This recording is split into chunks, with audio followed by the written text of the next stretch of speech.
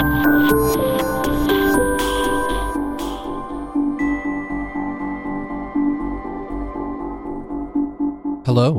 and welcome to Hush Plus One. I'm your host, Adam Kruckenberg, and on today's show, we have Francisco Lopez from Mogollon Studio here in Brooklyn. Francisco is a talented and lovely multidisciplinary artist that has worked with tons of big names in the music industry, as well as brands and institutions. We were fortunate to be able to sit down and talk just before the COVID-19 lockdown in New York City, and I hope you enjoy this little time capsule as much as I did.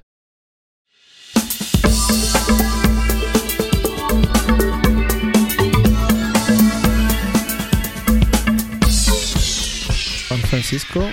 I'm the co-founder of Mogollon Creative Design Studio in Brooklyn, founded in 2004 with the idea of take on creative visual projects. Not really sure about what, but the creative.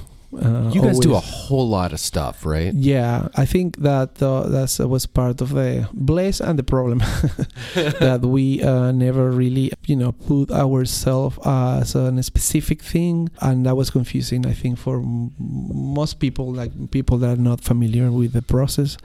And clients, they were always asking like, what exactly that you do, like design or right. Illustration or creative? And we will say, yeah, creative. We do that and this. And we can solve your problem. What do you want done? Yeah. We'll make it happen. Yeah. That was a big issue. Also, I will say that we always been very ambitious. Not really ambitious about what we want to be in terms of an agency, but ambitious about every project. Like every project for us is like the world. So we wanted to do everything. A lot of artistic ambition in what you're doing. A lot of artistic ambition. So you come from an art background. You went to film school. Did you go to art school as well for painting? Painting, printmaking, and film. And where did you go to school? Museum school in Boston. Oh, cool. Yeah. And Monica, my partner, she went to Mass Art next door. Sure. Same thing, filmmaking. So we were both filmmaker, and we started the studio as a filmmaking. Really. So you came to New York and you were like, oh, let's make a studio. No, I came to New York before I decided to work and do I came to New York as an artist, and I had my own painting studio, and I had my first show at Momenta Gallery, and I had a big dream, like I want to just be sure. And I was one of the artists living. I moved here in 2000. Living in lofts in Greenpoint when that Greenpoint was like really cheap. I remember. Yeah. And I was able to live in a big space and create my work. And then I was called by PS1, a friend working there. Right across the little bridge there. Yeah, just right across the bridge. At Polanski, and to work on a creative film piece for a project. And we were able to get a grant thanks to them. And to work at it for a month, we created a piece. Oh, that's so exciting. Yeah. And how old were you then? Let me see. You were young. I was young. Yeah. I remember, yeah. Yeah. It must have been extremely exciting at the time. Yeah. No, for us, it was for me, it was too big for me. It was a whole film. I needed to rent cameras to get into the production, to make a storyboard, to come up with concepts. So how do I do all this? How am I gonna? And then I was like, this is the moment. This is not like any client. So this is like a moment. And then the N Architects was the studio that we were working. They were creating this beautiful. They're at 68J where we used to be in Dumbo. Yeah. They were creating this amazing installation called Canopy for the warm-up party. It was all made with bamboo. Remember that one? I do. Yeah. So we were able to create a video installation once the canopy was up in one of the rooms in the museum, and we shoot the whole thing in Super 8, very artistic, and it was beautiful. Gorgeous. So then you guys decided that you were going to start a studio and start your own business. Yeah, it was not our idea. It was more Brett Littman, the actual director at the moment of PS1, or he told us that, why don't you guys join forces and create some sort of a creative film studio that you can do projects like this for museums and other things. And we were like, oh, wow, this sounds great. So on walking down the street, me and Monica, we were like, oh, well, let's create a studio. And then the name Mogollon came because in Spain, when you say something a lot, I like you, I love you a lot. You say I love you mogollón. It means a lot. It's like a superlative word. So it looks like mogollón. It's a nice word. It's funny, and it sounds like John. And it's okay. And then we can do, because we didn't know what we were gonna do, so let's do everything. And so you do a lot. We do a lot. So that was that word hunt us until the end. Because you're gonna do a lot. You're gonna do one thing. Yeah, that was like a funny thing, man. This is sort of like extra. Just a little extra. Yeah. So very quickly you moved away from primarily doing video or film and moved into doing a lot of like print design. Yeah. We were always obsessed with the work of artists like Eiko Ishoka. She was a costume set designer, also a graphic designer. So we were at the moment we discovered Paris also. I was like at this beautiful studio doing like print design and such an artistic mixing drawing and then following other studios that were doing things like that. And a big influence, Tokyo Magazine at the moment, the work of Diane Shock as a creative director at Tokyo Magazine was a big influence on us. And then I will say art in general, I think working when we worked with, for the first time with Fisher Spooner, one of the first projects. Do you know some of those people still, like Lauren Flax or... I know Casey. Yeah. Every time I see Casey in the street, he knows who I am, and we talk. Here and there. No, of course, yeah. And then Casey, we worked indirectly with him when we did some poster for the Wooster Group many years after that. But I know he was part of it, I think working with him for me was a big learning process because we didn't know what a creative process was, and he opened ourselves to the creative process, and we understood how opening a book, taking reference. At that time there was no Pinterest and there was not many things on Google as you find right now. So it was like really how important it was to really know exactly what kind of books, what kind of reference you want, and how to build up with that, and how to use your notebook, for example, which is part of our process. Yeah, you were showing us a whole lot about the notebook, and the way that you were talking about it, you're going to museums, you're going to galleries, you're going to parks, you're going all over the place and looking at objects, steal the people objects, and steal the forms, stealing the forms, and just obsessing over the visual language of everything around you. Yeah, and I think that's where there's a universal language that you establish when you use a shape. There's like nothing more universal than drawing, and I think before writing. So that's our main preliminary concept. And when we started, we were in a very naive way, just let's do this, but then that became more and more serious. And I think for 16 years it's still as my artwork as an artist and as a painter still comes from that. I think that's been growing. I've been always very interested in religious shapes and religious and magic, and not occultism as a bad thing, but the history of magic in general, and how. I mean, you were also showing a lot of stuff about just an interest in like historical human creation and anthropology in general. Yeah. Like I think man-made objects have a very interesting, connotation, or everything that is man-made has like an intentionality to the object. And there's something that there's been culturally imbued. It's like data. There's information there. If you take that's what I'm learning right now with this touch designer. It's like that's awesome. A lot of people come through here doing touch designer. We have people who do touch designer here. Well, I'm trying to solve a problem, and it's how can I take a shape into data? And I know there's a lot of problems with touch designer and Illustrator, which is the place where and XML is like maybe the only way you can take information like that, the vector, but touch designer is not friendly with that. So I've been trying, and I'm gonna have to talk to someone. But I wish Blake was in the studio right now. Oh yeah, we got somebody who'd be like the perfect person to talk to. Oh great! I've done some experiments, but not able to really translate the data of these shapes. And I think there will be some magic there because I want to create some movement with that data. I don't know. This is something you can do, and I can't wait to see it. Yeah, I will. I'm gonna have to try a little bit. So let's go back to the timeline here. One of your first clients at your studio was Fisher Spooner. Mm-hmm. Yeah. And then you did a lot of work with the music industry. What's your relationship to the music industry in general, or to music yourself? I think music is one of the most important. Music and film, obviously, but I've been before even going to school in Boston. Always, since I'm a kid, I collect music. I make mixtapes. I make these little tapes, and I was only in my group of friends the one I will make the illustrations of the covers with markers and every TDK tape. Sure. Yeah, so that was my first graphic design work. Designing the covers of mixtapes you're making for your friends. Yeah, and they trying to copy the same typography into the spines of the cassettes. And I've always been really, I think it comes from my grandfather. I've always been very obsessed with music and collecting. I'm a little bit of an obsessive collector person.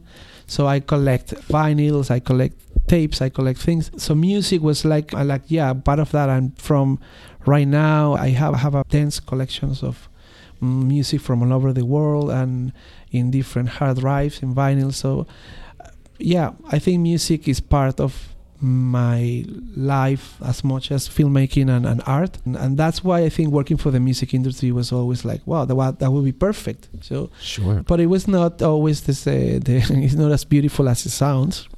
Who are some of the musicians that you've worked with? Tons of them are not known, but from the known people, we have worked with Madonna, and we worked with Key Eyes, Katy Perry, Nelly Furtado. We did the rebranding of her logo and the new album.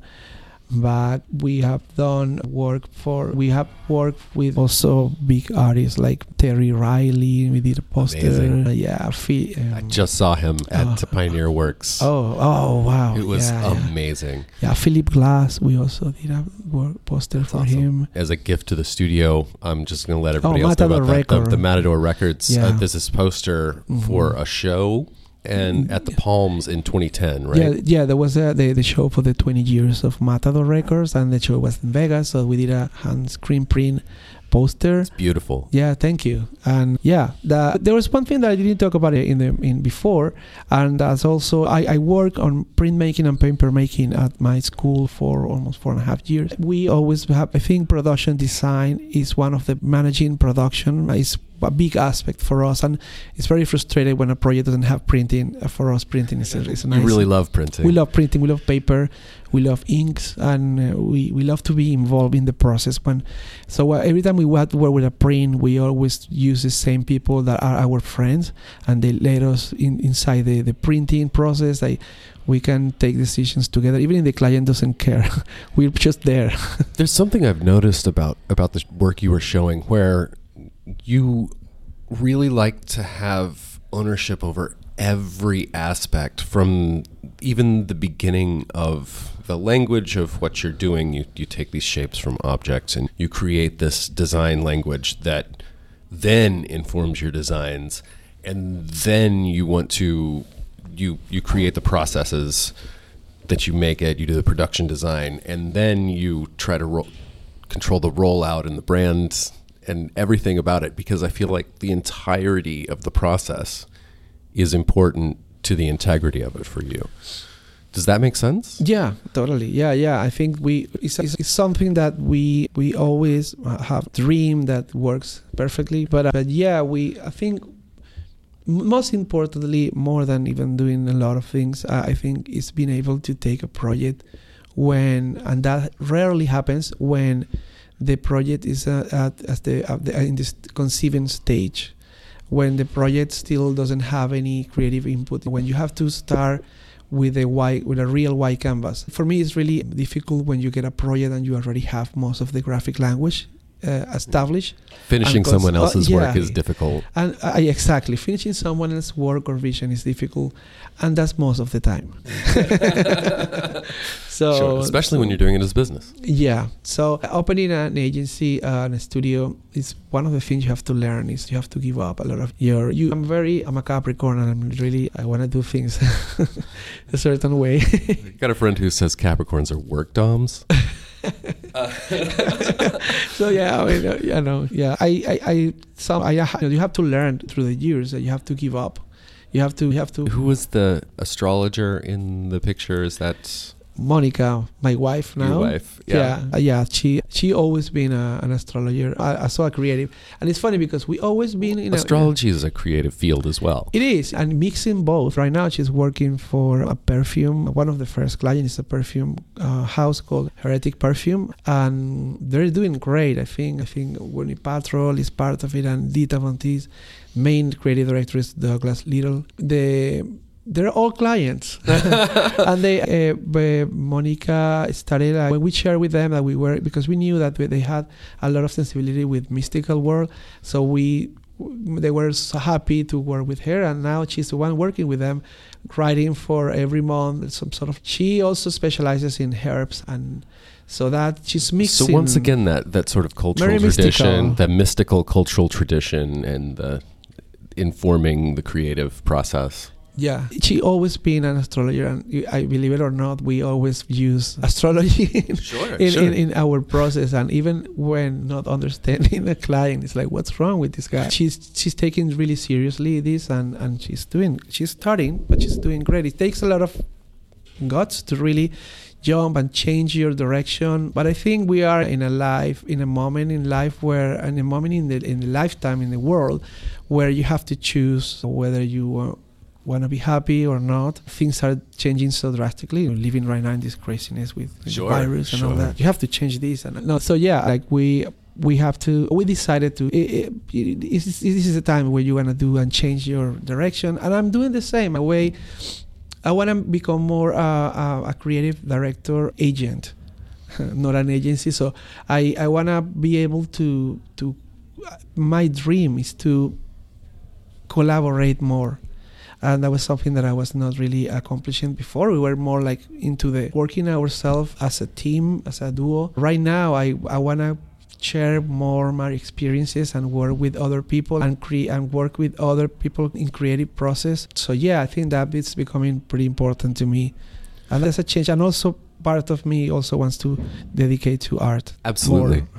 Yeah. You're doing a perfect transition to what I was going to ask next. We're definitely going to link to a lot of your work and some of your art as well on this. What next? What is happening right now? Are you working on that you're looking forward to working on? Right now, I'm doing creative consultancy for brands. Right now, I'm working with a tequila brand and artisanal tequila. I'm like taking the role of a creative director, and then as an artist, I am trusting. My big plans are being able to continue this research of forms, but taking it into a more art world, and that's what I'm doing. Touch designer too. I wanted to create. You want to make something more like interactive and I wanna be able to have more time to express myself and use my other time to collaborate. I think collaboration for me is something that I can.